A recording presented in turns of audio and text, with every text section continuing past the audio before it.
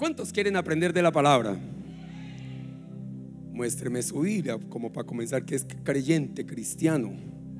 Eso sí, ya están subiendo. Hay algunas nuevecitas. Hay que traer la Biblia. Nunca te avergüences de Dios. Dios, el día que usted no muestre su Biblia, Él se avergonzará de ti. Te desconozco. ¿Quién eras tú? Te avergonzaste de mí. Hazte allá en esa fila de los avergonzados. Ustedes, nunca dije cargar su Biblia en su cartera, en su auto, en todo lugar. Cárguela, que la gente va a decir: ¿y tú eres qué? ¿Por qué tienes la Biblia? Y ahí comienzas a acercar gente. Amén. En su almacén, en todo lado, deje Biblias encima, que la gente diga: wow, ¿y aquí qué es lo que hacen? Y comienza a compartir de la palabra. La Biblia dice en Filipenses capítulo 4, los versículos 4 al 7. Si usted quiere leer la Biblia, por favor, sentado, jamás le reproduce nada la Biblia. Tiene que ponerse de pie. Prenda su Biblia por hoy, abra su Biblia por hoy y léala en el nombre del Padre. Dígalo: leo la palabra en el nombre del Padre, del Hijo y del Espíritu Santo. Amén y amén. Lea en voz alta conmigo: regocijaos, no los oigo, regocijaos en el Señor siempre. Otra vez digo: regocijaos. Vuestra gentileza sea conocida de todos los hombres. El Señor está cerca. Por nada estéis afanosos, sino sean conocidas todas las peticiones de delante de Dios. Aquí está mi servicio, aquí está lo que voy a compartir hoy. Léalo bien fuertecito. Diga: en oración. Suba un dedito, con la otra sostiene la Biblia. Diga: en oración, ruego y acción de gracias. Ok, diga: y la paz de Dios, que sobrepasa todo entendimiento, guardará vuestros corazones y vuestros pensamientos en Cristo Jesús. Amén y amén. Levante sus brazos, diga: Espíritu Santo, habla mi vida, ministra mi corazón. Que esta palabra, Señor, traiga entendimiento, y conforme como yo la reciba, yo la pueda poner por obra, Dios.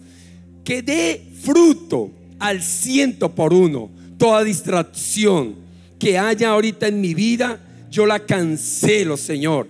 Y ahora mismo, Espíritu Santo, dispongo mi vida para que tú me ministres, para que tú me hables, Señor, para que seas tú, Señor, gobernando mi corazón y mis pensamientos. Amén y amén.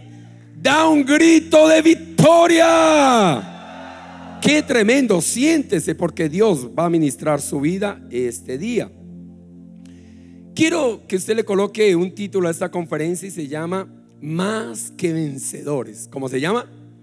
Más que vencedores. Cuando el apóstol Pablo escribió esta carta a la iglesia de Filipos, se encontraba preso, se encontraba en una cárcel. Pablo predicaba también la palabra, que hasta la cárcel lo llevaban. Era increíble cómo Dios usaba al apóstol Pablo. Y en esta ocasión se encuentra preso. Y que un hombre se encuentre preso en una cárcel y le diga a la iglesia: regocíjese. Otra vez les digo: regocíjese. Perdóneme, no es común. No es común. Una persona con libertad puede decírselo: regocíjese. Pero él estaba en una cárcel. No es usual que en tiempo de una prueba alguien nos esté diciendo: alégrese.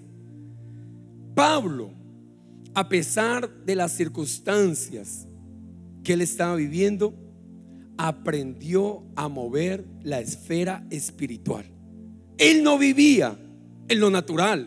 Él pudo haberse decepcionado, tanto predicar, tanto venir a las cosas de Dios. Y mire, en una cárcel, él pudo haber caído en ese mundo natural, pero él siempre en las circunstancias movía el mundo espiritual que se mueve a través de la fe. Ahora, frente a todo lo que él vivió, él pudo experimentar la victoria. Principios para vivir como un vencedor. ¿Cuántos quieren ser vencedores? Note lo que dice el versículo 4: regocijaos en el Señor siempre. Primero, mantenga una actitud de gozo. ¿Mantenga qué? ¿Qué es lo que Dios nos está tratando de decir? Que a pesar de las cosas que se nos presenten, usted y yo podemos mantener una actitud de gozo. ¿Por qué? Porque el gozo muestra quién verdaderamente tiene comunión con Dios, con el Señor. Una persona que tiene gozo, pese a lo que esté sucediendo alrededor suyo, va a poder impactar y de ser influencia a los demás. Iglesia, la vida no se trata solamente de hablar de las cosas malas o difíciles que nos suceden. No se trata solamente de hablar de los problemas que me acontecen. Las personas no quieren escuchar a los quejambrosos. Ya está cansada, el mundo está cansado de que allá está desajustado. Y la iglesia tiene que marcar la diferencia a partir de hoy. Tiene que hablar un lenguaje diferente. Difícilmente, si usted sigue con esa quejadera, no tengo, no alcanza, ¿qué hacemos? Dios mío, usted va a tener amistades duraderas. Por lo menos conmigo no cuente con mi amistad. Quejambroso. Dígale al que está al lado, deje de ser quejambroso. Dígaselo, no me mire a mí. Dígaselo al que está al lado, deje de ser quejambroso. Dígaselo. Voltea a mirar a su compañero de atrás, dígale, deje la queja, ore. La Biblia lo dice, le estoy predicando Biblia. La Biblia dice: la queja para nada es de provecho. Eso lo dice Hebreos capítulo 13 versículo 17. Dígale a la próxima, dígale al que está al lado, a la próxima si oigo una queja de ti, corto tu amistad. Vamos, pero haga algo, mueva los dedos. Diga, corto tu amistad. No me interesa tu amistad, quejambroso.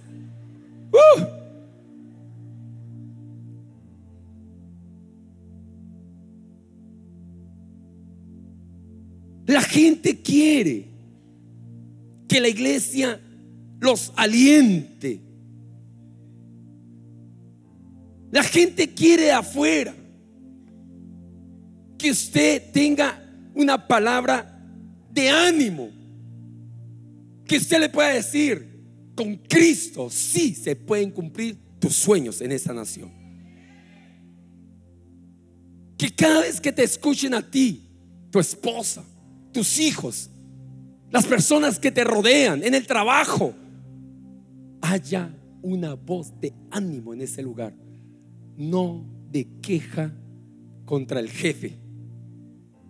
Pablo era una persona que aprendió a ver en medio de sus circunstancias todo fácil, todo lo veía fácil. Los problemas al apóstol Pablo no lo hacían perder su calma. ¿Por qué? Porque él dependía y confiaba absolutamente en el Señor. Si tu familia aún no se convierte, si te están presionando porque eres un creyente, un cristiano, si quieres salir de todo estancamiento espiritual en que has caído, si estás buscando recursos económicos, el consejo de Pablo es sencillo: ora. ora, ora, porque a través de la oración usted puede mover la esfera espiritual.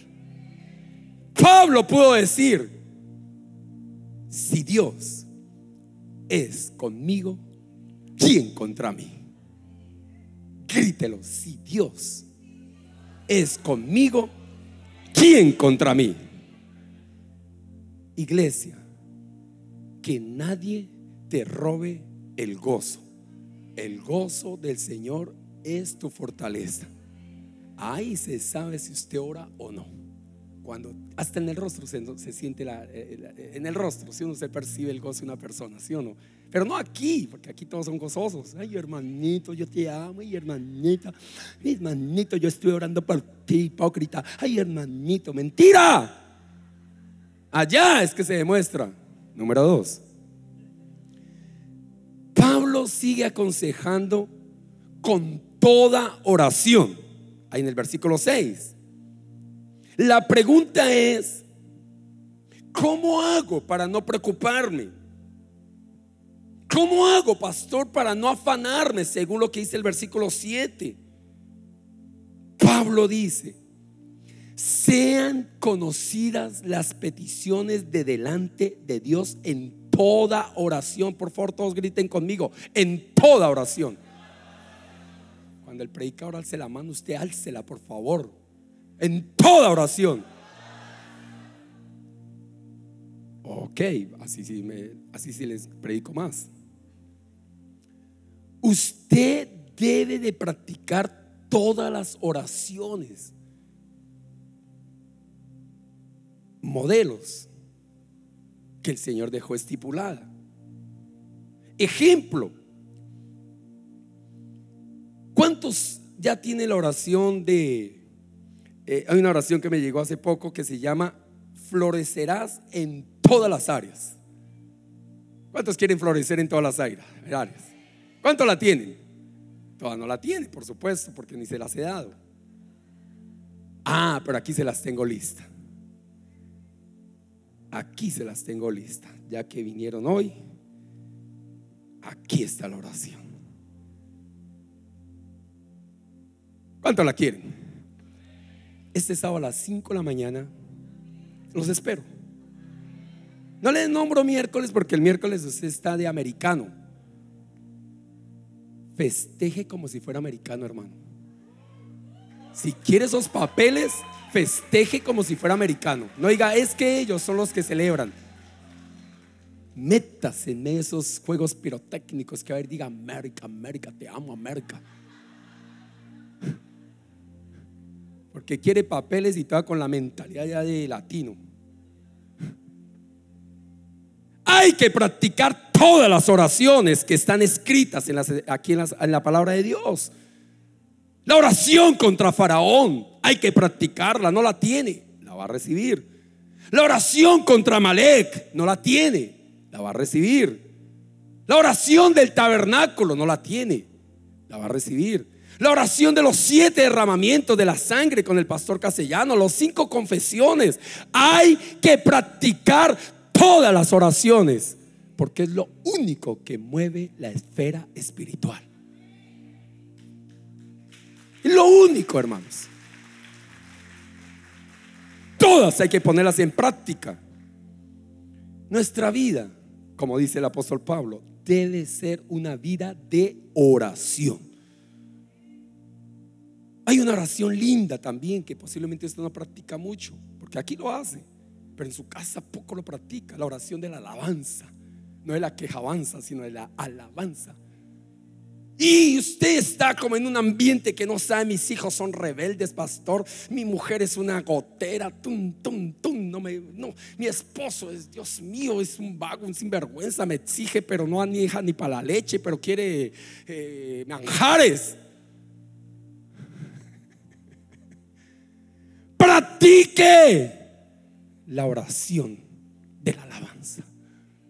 Josafat practicó esa oración y dice que sus mismos enemigos fueron destruidos, confundidos y se mataron entre ellos. Con eso no quiero decir que su marido va a quedar muerto, no, cuidado, no, porque alguno dijo: Aleluya, aleluya, pastor, predique, predique. No, es espiritualmente. Que después llegue y le dice: mi amor, de verdad, sintiéndolo bien, he fracasado en el matrimonio, pero a partir de hoy tendrás tu sacerdote. Las mujeres tan felices. Sí, sí, pastor, es que este sí no lo mueve nada, no ora, no ayuna, no hace nada. Sus hijos cambiarán. Papá, mamá, pensándolo bien, he sido bien rebelde. En la iglesia yo soy muy lindo, pero aquí no hago, no muevo, no lavo ni un pocillo. Y usted dice: amén, amén, Señor, amén. Practique la oración a través de la alabanza. Mueva los aires una mañana. Ahora, no es para hacerle la vida imposible a los endemoniados que viven con usted, porque yo sé que vienen los endemoniados.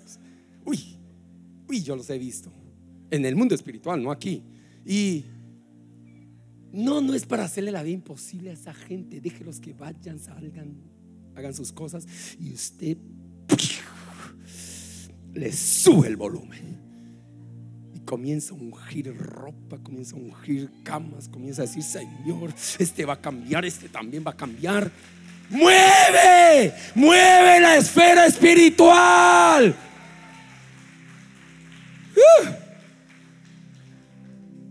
Una persona que busca constantemente la presencia de Dios no experimenta temores, no siente duda, no se siente incapaz frente a las metas, a los desafíos que tiene por delante. Porque si tú y yo deseamos avanzar y conquistar, Pablo nos dice: como nunca debemos de intensificar la oración a diario. Una persona que ora sabe lo que quiere y logra metas. Número 3, porque esto es muy rápido. Pablo sigue diciendo en ese mismo versículo 6: con ruego. Por favor, diga conmigo. Y la anterior, diga con toda oración. Y aquí, diga con ruego. Aquí viene un bombazo. Usted necesita un bombazo espiritual hoy. La palabra ruego, mire lo que significa: desear algo con todo el corazón. Yo le hago una pregunta: ¿qué desea usted? ¿Qué desea? ¿Sí desea algo con todo el corazón? ¿Sí o no? Ya sea una restauración familiar, ya sea que ese negocio avance, conquiste. ¿Cuántos tienen deseos? ¿O a qué vino hoy? Tuvo que tener un deseo, ¿sí o no? Tiene que tener un deseo ahí sentado. Y eso traduce la escritura. Ruego significa desear algo con todo el corazón. Más el Espíritu Santo le quiere a usted mostrar, a usted le quiere revelar algo. Él quiere que usted abra su entendimiento, y es que entienda que Jesús de Nazaret, Él ya ganó todo lo que tú deseas en la cruz del Calvario. Su bendición ya está.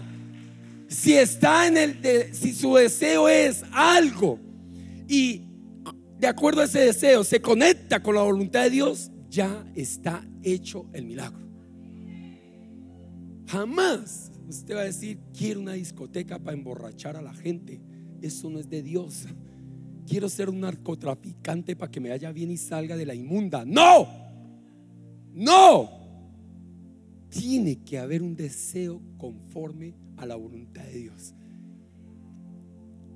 Por ejemplo, ahorita estaba lloviendo, ¿sí o no? Bueno, no sé si usted llegó cuando estaba lloviendo. Yo sí. Y dije: Señor. Y yo vi dos jovencitas ahí adelante, pero ellas solo me miraban como diciendo: ¿este quién es? Pero no me servían, porque con el aguacero no me servían ellas. Mas yo decía: Señor, envíeme un ángel. Y cuando un momento a otro siento que una mujer se me acerca así y me dice: pastor, aquí hay sombrilla. Mi deseo fue cumplido ya.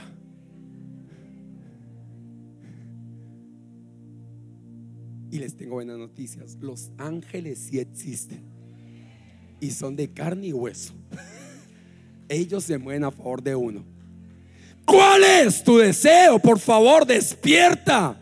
¿Cuál es tu deseo? Y si es conforme a la voluntad de Dios, Dios arregla todo a favor tuyo. ¡Qué aplauso tan ingrato!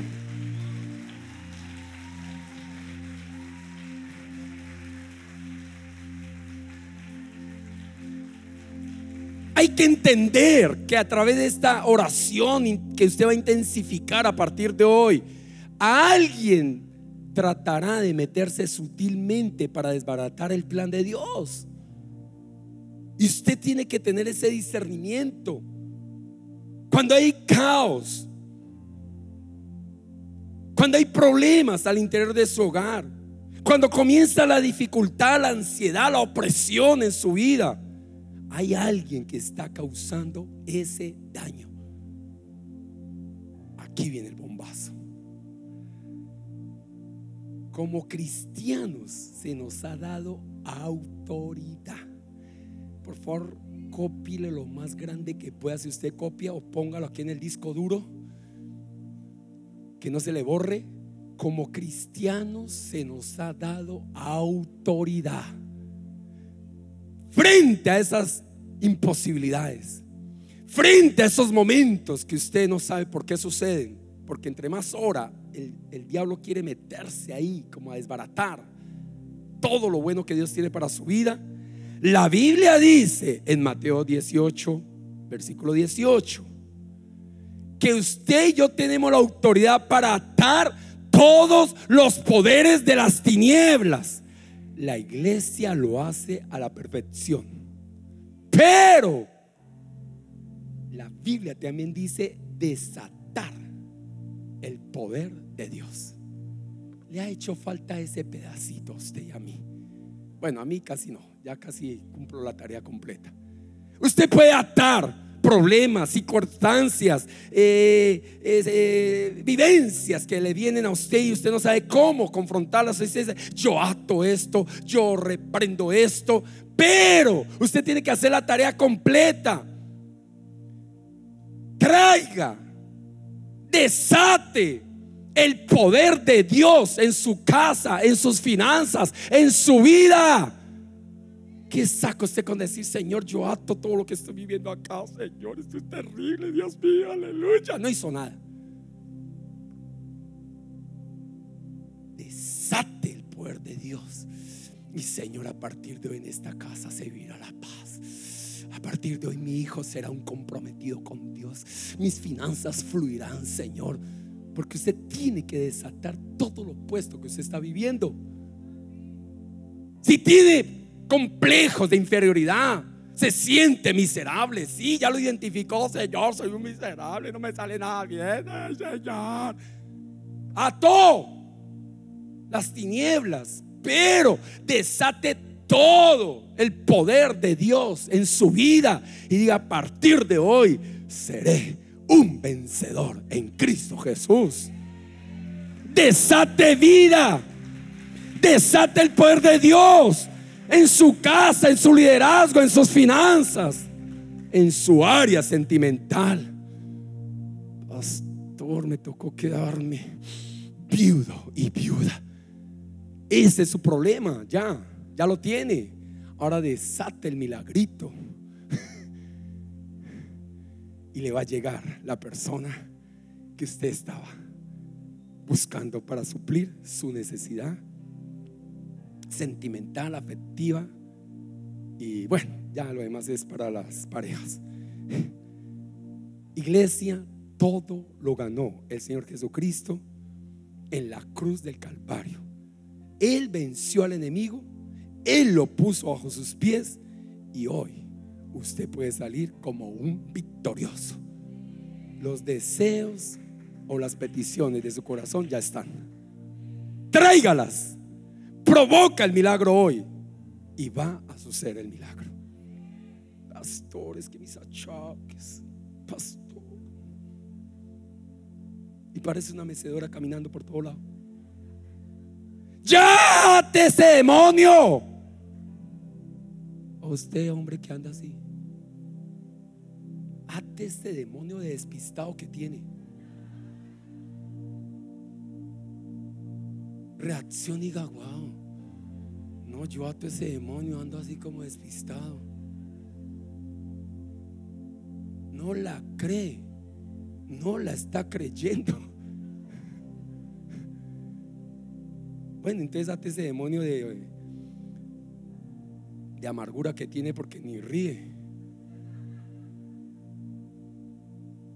Átelo, repréndalo y traiga todo lo opuesto a lo que usted está viviendo. Ahí está la libertad. Diga al que está al lado: Dios nos dio autoridad para atar y desatar. Atar y desatar, grítelo: atar y desatar. Esa universidad, jovencito, que no la pasa diciendo: papá, es que esa universidad, yo quiero esa universidad. Llorón. Ate ese espíritu inmundo y diga: y esa universidad será para mí, Señor. En esa universidad yo estudiaré. Pero ate y desate. Diga al que está al lado: ate y desate. Haga lo que hace el predicador, o voy hasta allá. Ate y desate. Suéltela, mijo. Ate y desate. Esa no se le pierde hoy acá. Concluyo con oración. ¿Qué más? Con ruego y con acción de gracias. Ya termino. En Segunda de Crónicas, voy a cambiar el panorama un momentico para dar un ejemplo. En Segunda de Crónicas, capítulo 32, los versículos 24 y 26. No necesita abrirla. Yo le voy a decir algo de ahí. Segunda de Crónicas, capítulo 32. Puede que esté en la pantalla la cita bíblica. Relata algo. Ezequías enfermó de muerte. Y dice que él oró. Dios lo escuchó y Dios le respondió. Diga: cuando yo oro. ¿Usted por qué no alza la mano, hermano? ¿Qué le pasa? Diga: bueno, entonces espere que es que Dios note como un espíritu de rebeldía por acá. Eso. Entonces, ate ese demonio de rebeldía y desate uno de obediencia. Vamos, dígalo. Eso no diga amén. Diga: ato el demonio de rebelión y desato el de obediencia. Alce la mano cuando yo le diga. Ustedes van a entender esto en el mundo espiritual. En serio. O sea, Dios le pone a hacer cosas y el Señor dice: a este le traigo la bendición, a este sinvergüenza no, a este no, a este tampoco, a este no. Haga lo que el Señor le diga que tiene que hacer. Si ahorita le dice: póngase esa silla en la cabeza, póngasela.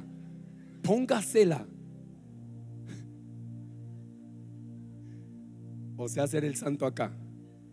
Cuando usted no coge una silla así, le hace la esposa y le dice: no, mi amor, no. Y acá sí.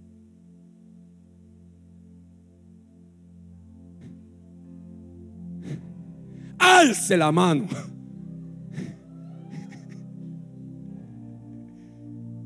¿Dónde están los guerreros de G12?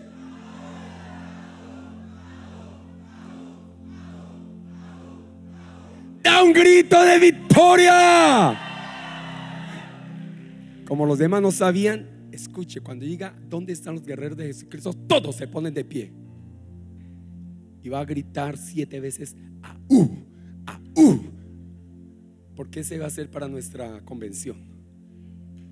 Ese va a ser para nuestra convención. Cuando digan ¿dónde está Misión Carismática o G12 Miami?, todos nos vamos a poner en pie y vamos a gritar: ¡Aú! Pero no ese aú gatico. ¡Aú! ¡Aú! ¡Aú! Córtese las uñas, hermano. Córtese las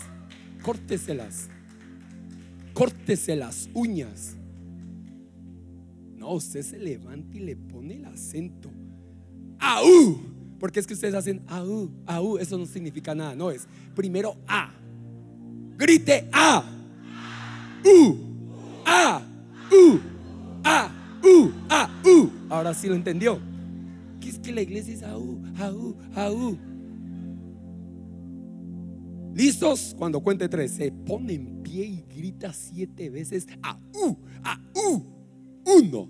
¿Dónde están los guerreros de la mejor iglesia del mundo? Aú, aú, aú, aú, aú, aú, aú. Da un grito de victoria. Dalo más fuerte. Sit down, please. Hasta el inglés me salió. Y dice que Ezequías, conforme a su enfermedad, dice que oró y Dios le respondió con sanidad. ¿Qué sucede? Los problemas nos acercan a Dios. Los problemas nos hacen muy sensibles a la voz de Dios. Y le tengo buenas noticias, iglesia. La gente está más sensible en este tiempo de lo que usted cree. Le repito, la gente está más sensible de lo que usted cree. Hemos movido la esfera espiritual, hemos ayunado, hemos intercedido, la hemos guerreado, la hemos dado toda, como dice el Señor, lo que el mínimo espera de nosotros. La gente ya está lista. Por favor, no monte su dedo donde quiera, sur, norte, oriente, y diga: la gente ya está lista. Vamos, diga. Vamos, nombre allá atrás, diga: la gente está lista. En el oeste, la gente ya está lista. En el este, la gente ya está lista. Dígale al que está al lado: despierta, la gente ya está lista. Wow, y es cierto, ve, hasta agua llovió por acá. Mas dice la escritura que Ezequías, después de haber recibido su beneficio, se enalteció su corazón, se olvidó de Dios. Ese es el problema de mucha gente. Clama por la bolsa de leche o la caja de leche, y Dios le tienes una vaca, pero usted se contentó con la caja de leche. No se conforme, hermano. No crea que usted ya lo tuvo todo. Hay muchas bendiciones más que están preparadas para su vida. Que nunca se enaltezca su corazón diciendo: no necesito más de Dios. Pierde usted. Usted es el que se la pierde. Usted sabe que hasta que no tenga todas sus bendiciones, no te apartes de los caminos de Dios, por favor.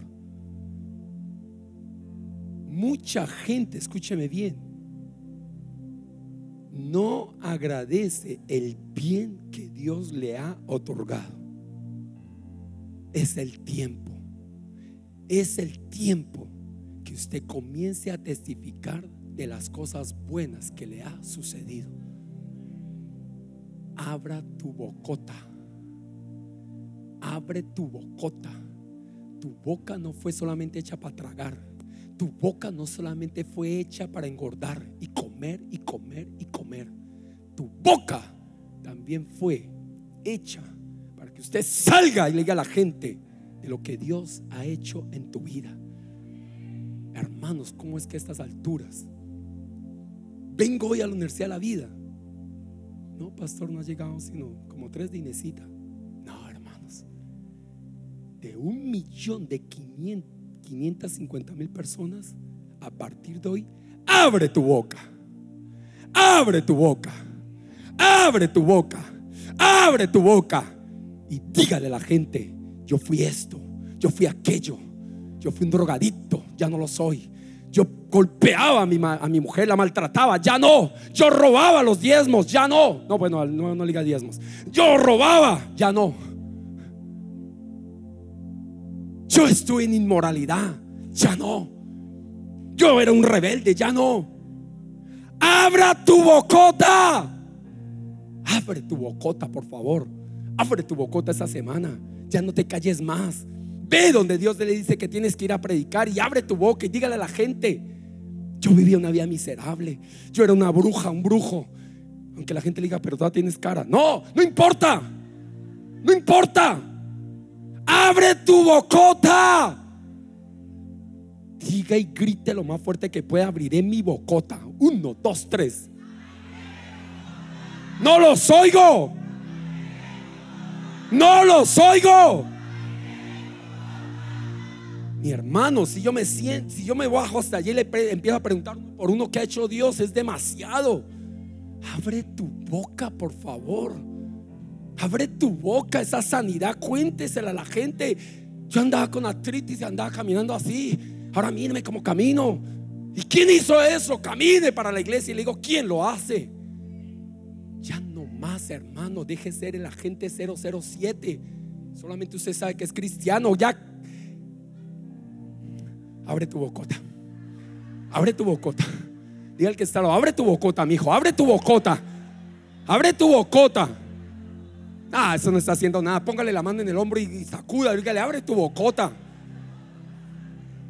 No tenga temor de decirle a la gente: con esta boca yo fui vulgar. De esta boca me salían palabras sucias, corrompidas. Ahora de mi boca salen palabras de bendición. ¿Y quién hizo eso? Camine para la iglesia. Le digo, ¿quién hace eso? Abre tu bocota. Abre tu bocota. Deja de tragar, deja de comer tanto.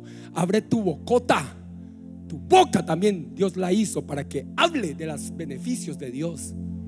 O tú tienes esa casa, ¿por qué? Dígaselo a la gente. Dígale: yo vine aquí en la mala. Yo vine aquí destruido, no sabía qué hacer, qué camino tomar. Pero alguien me dijo: ve y conozca las cosas de Dios. Vine y ahora soy lo que soy, porque Dios ha obrado en mi vida. Abre tu bocota, hermana. Abre tu bocota, hermano. Necesitamos una iglesia que vaya allá afuera y testifique de las bondades de Dios. Abre tu bocota, hermano. Abre tu bocota, hermana. Ábrela. Ábrela, no solamente para quejambrosa. Señor, dame, Señor, bendíceme, Señor, Señor, Señor. Abre tu boca. Abre tu boca. No los oigo. No los oigo. Y la Biblia registra que Ezequías corrigió su mala actitud. Volvió y clamó al Señor. Y por ahí en Segunda de Reyes dice: y Dios le concedió 15 años más de vida. No sé con qué problema vienes hoy, pero Dios te va a conceder muchos años más de vida para que abres tu bocota. Para que abras tu bocota. Para que abras tu bocota. Vaya, hable. Hable. Hable. Pero Dios los ama, porque mañana tienen la oportunidad otra vez de ir hoy en la tarde, mañana todo el día, y traer un alma y presentar al Señor mañana. Mañana es reunión de líderes, nadie puede faltar, toda la iglesia se tiene que comprometer. Me deja la gente a las 7 y viene aquí a ser ministrado. 7 de la noche. Vamos a traer la gente que posiblemente le dijo que no podía. Él te dijo no. Ella te dijo no, no necesito. De 1.550.000 personas es imposible que una no te diga: llévame. Ayer vino una boliviana y me decía: pastor, estoy viviendo la vida más miserable de mi vida. Yo quiero ir a ese encuentro. Alguien tuvo la sensibilidad de decir: voy y le predico de la palabra de Dios. Abre tu bocota. Dígale que está al lado: abre tu bocota. Y muévale los ojos. Dígale: abre tu bocota. ¡Vamos! ¡No los oigo! Abre tu bocota. Dígaselo: abre tu bocota. Abre tu bocota.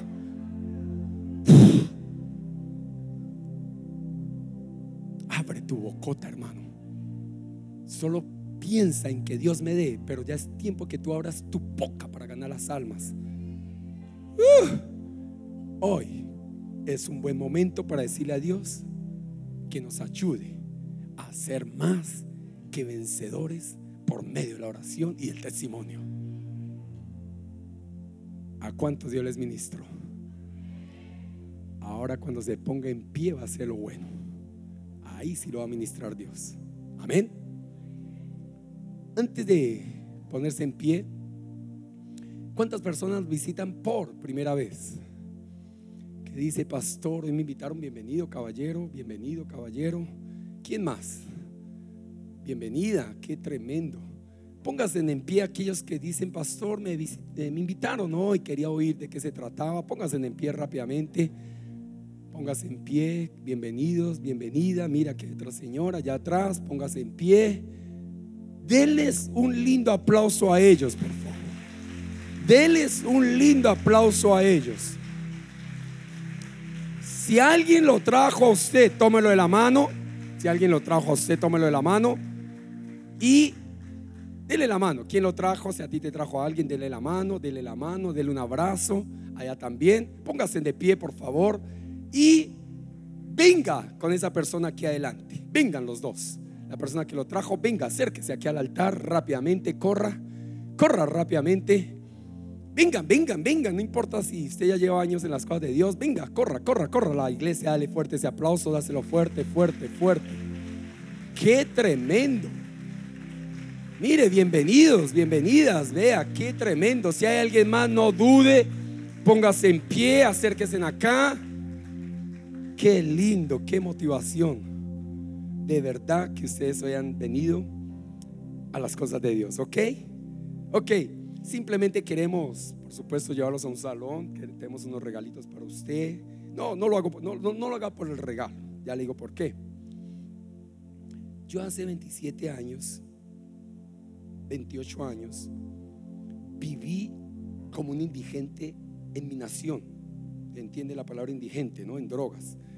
Caí en la peor condición que jamás puede caer un hombre. Durmiendo en los puentes, durmiendo en las calles.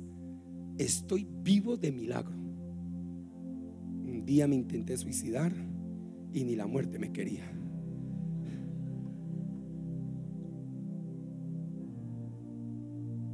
Y de esa condición un día Dios me sacó. Depresivo yo era. 2 años encerrado en un cuarto a oscuras. Una cosa de esas allá encerrado. 2 años. Totalmente depresivo. El diablo siempre me dijo: tú no sirves para nada, no vales nada, mátate. Era la voz que oía. Nada me salía bien. Todo lo que emprendía, nada me salía bien. Mas hace 27 años alguien me predicó, alguien me habló de mi solución. Mi mamá me llevó de los brujos y los brujos no tenían la solución. Me llevaron a una clínica de reposo y dijeron: ese está más loco que nosotros. Y no me aceptaron. O sea, lo mío era serio. Ella le da risa al que sabe de qué hablo. No. O sea, estaba en la mala. La única solución era que alguien me compartiera de Jesús. Dije: yo voy a probar con Jesús. Es la única, porque usted sabe que de una u otra manera la gente siempre prueba con la última, es a Jesús. Porque siempre dicen: no, Dios me entiende. Entonces, ¿por qué sus achaques? Dios me entiende. Entonces, ¿por qué sus ruinas? Dios me entiende, yo tengo a Dios. Mentiroso. Usted no tiene a Dios. Si lo tuviera, no estuviera así. No lo tenemos. Tenemos una religión. La religión no salva. La religión no salva. Esos padres nuestros, esas camándulas no salvan. Lo que salva es tener una muy buena relación con el Señor. Es lo único que usted puede confiar. Es más, confíe porque Él te creó. Él fue el que te formó. Así como usted es, Dios lo creó. Yo vine, abrí mi corazón a Jesús. Mi esposa sana de quiste canceroso. Mi hija de ataques de epilepsia. De por vida tocaba darle una pastilla. Nunca mi hija probó una sola. Dios lo hizo. Mi hijo lo abandonamos recién nacido y después lo recuperamos. Y esta joya, que era una joya en bruto, Dios comenzó a facetearla y la está haciendo cada día mejor. ¿Está comprendiendo? Dios existe.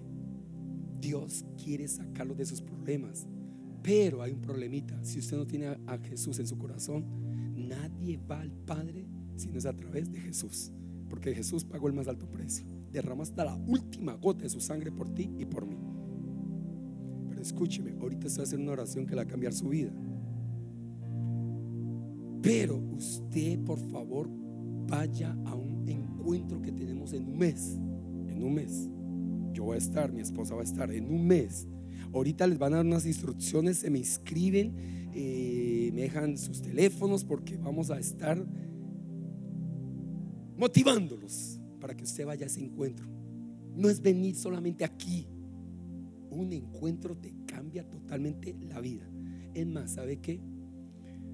Ese encuentro, por supuesto, tiene un valor muy significativo. No es demasiado, para mí no es demasiado porque influye muchas cosas, ¿no? Una buena atención en un mes es viernes y sábado, viernes de la noche y el sábado, ¿ok?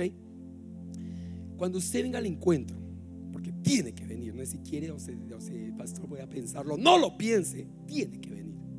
Dígale que está al lado, tiene que venir. Vamos, dígale, tiene que venir, tiene que venir. Dígale, tiene que venir. No es la opción de que espere, pastora, es que no sé. No, tome la opción ya. Escúcheme. Si ese encuentro no le hace nada, ahí sí ya comprometo al administrador de la iglesia. Le devolvemos su dinero. Le devuelvo su dinero. Le devuelvo su dinero, señora. Le devuelvo su dinero. Lo quiero ver en el encuentro. Amén. Amén. Bueno. Al encuentro la quiero ver. Le devuelvo su dinero. Bueno, ya fue. Le devuelvo su dinero, señora. Se lo devuelvo. Se lo devuelvo. Se lo devuelvo, señora. Y le doy hasta 2 veces lo que se dio. Tome. Tiene que venir al encuentro. ¿Va a venir o no? Eso sí. Así sí me da la mano. Tiene que venir al encuentro, señora. Dios va a hacer cosas sobrenaturales. Lo que no pudo hacer los médicos, lo que no pudo hacer el mundo, lo que no pudo hacer nadie por ti, Dios lo va a hacer en un encuentro. En un encuentro. En un encuentro. En un encuentro. Y también en un encuentro Dios lo va a hacer. Y ella está hasta llorando. Dice, ay, pastor, lléveme a ese encuentro ya. No puede ser mañana. Ahorita los van a preparar allá. 20 minuticos me regalan. Pongan su mano en el corazón. La iglesia, póngase de pie, extienda sus manos y todos vamos a hacer esta oración. Repítala en voz alta, por favor, audible. Repitan lo más fuerte que pueda esta oración. Diga conmigo, Señor Jesús, hoy te abro mi corazón. Creo, Jesús, que tú moriste por mis pecados. Derramaste hasta la última gota de tu sangre. Y a través de esa sangre tú me limpias de mis pecados, de mis maldades, de haberme alejado de ti, Señor. Hoy te abro mi corazón y te acepto como mi único y suficiente Salvador. Querido Jesús, llévame al Padre. Ayúdame a comunicarme con el Padre. Y te pido algo, Señor. Escribe mi nombre en el libro de la vida y no lo borres jamás. Gracias, Señor. Con sus ojos cerraditos, piense en ese encuentro. O sea, que usted diga, yo añoro ese encuentro. Piense. Ahora, si tiene una necesidad, piense también en ella de una vez. Una sanidad, una restauración. Piense, por favor, piense. Iglesia, extienda sus manos y conforme al deseo de ellos, Dios obre. Dios sobre. Vamos a orar por ustedes, los que están aquí adelante. Padre, los de atrás oren conmigo. Padre, como iglesia nos unimos y conforme a los deseos y las peticiones que hay en su corazón, concédeselas, Señor. Que a través de este retiro, a través de este encuentro, Señor, sus vidas jamás vuelvan a ser las mismas, Dios. Padre, hoy oramos porque sus necesidades les sean suplidas. Gracias, Señor. Llena esos vacíos, llena sus corazones, Dios. Sácialos de ti, Padre. Te lo imploramos, Señor. Gracias, Jesús, porque nos visitan en este lugar. Y la iglesia va a ser la provisión, Señor, que les va a orientar para salir de sus problemas. En el nombre de Jesús. Gracias, Padre. Amén y amén. Yo le hago una pregunta a los que están aquí adelante. ¿Dónde está Jesús? ¿Dónde? Diga en mi corazón. Ok, ella lo dijo bien. ¿Dónde está? En mi corazón. ¿Te llamas tú? Ercilia. Siria, mire, ella sí me entendió. ¿Dónde está? En mi corazón. ¿Dónde está Jesús? ¿Dónde está Jesús? Ok, den la vueltica y miremos a esta gente allá. Y cuando, espere, les va a gritar ponga una manita en el corazón. Ok, y con la otra mano les va a gritar: Jesús está en mi corazón. Ok, cuando cuente 3, ¿listos? Pero gríteles a ellos. Dígales: Jesús está en mi corazón. ¿Listos? 1, yo les ayudo. 2, 3, Jesús en mi corazón. ¡Qué tremendo! Dios va a hacer milagros.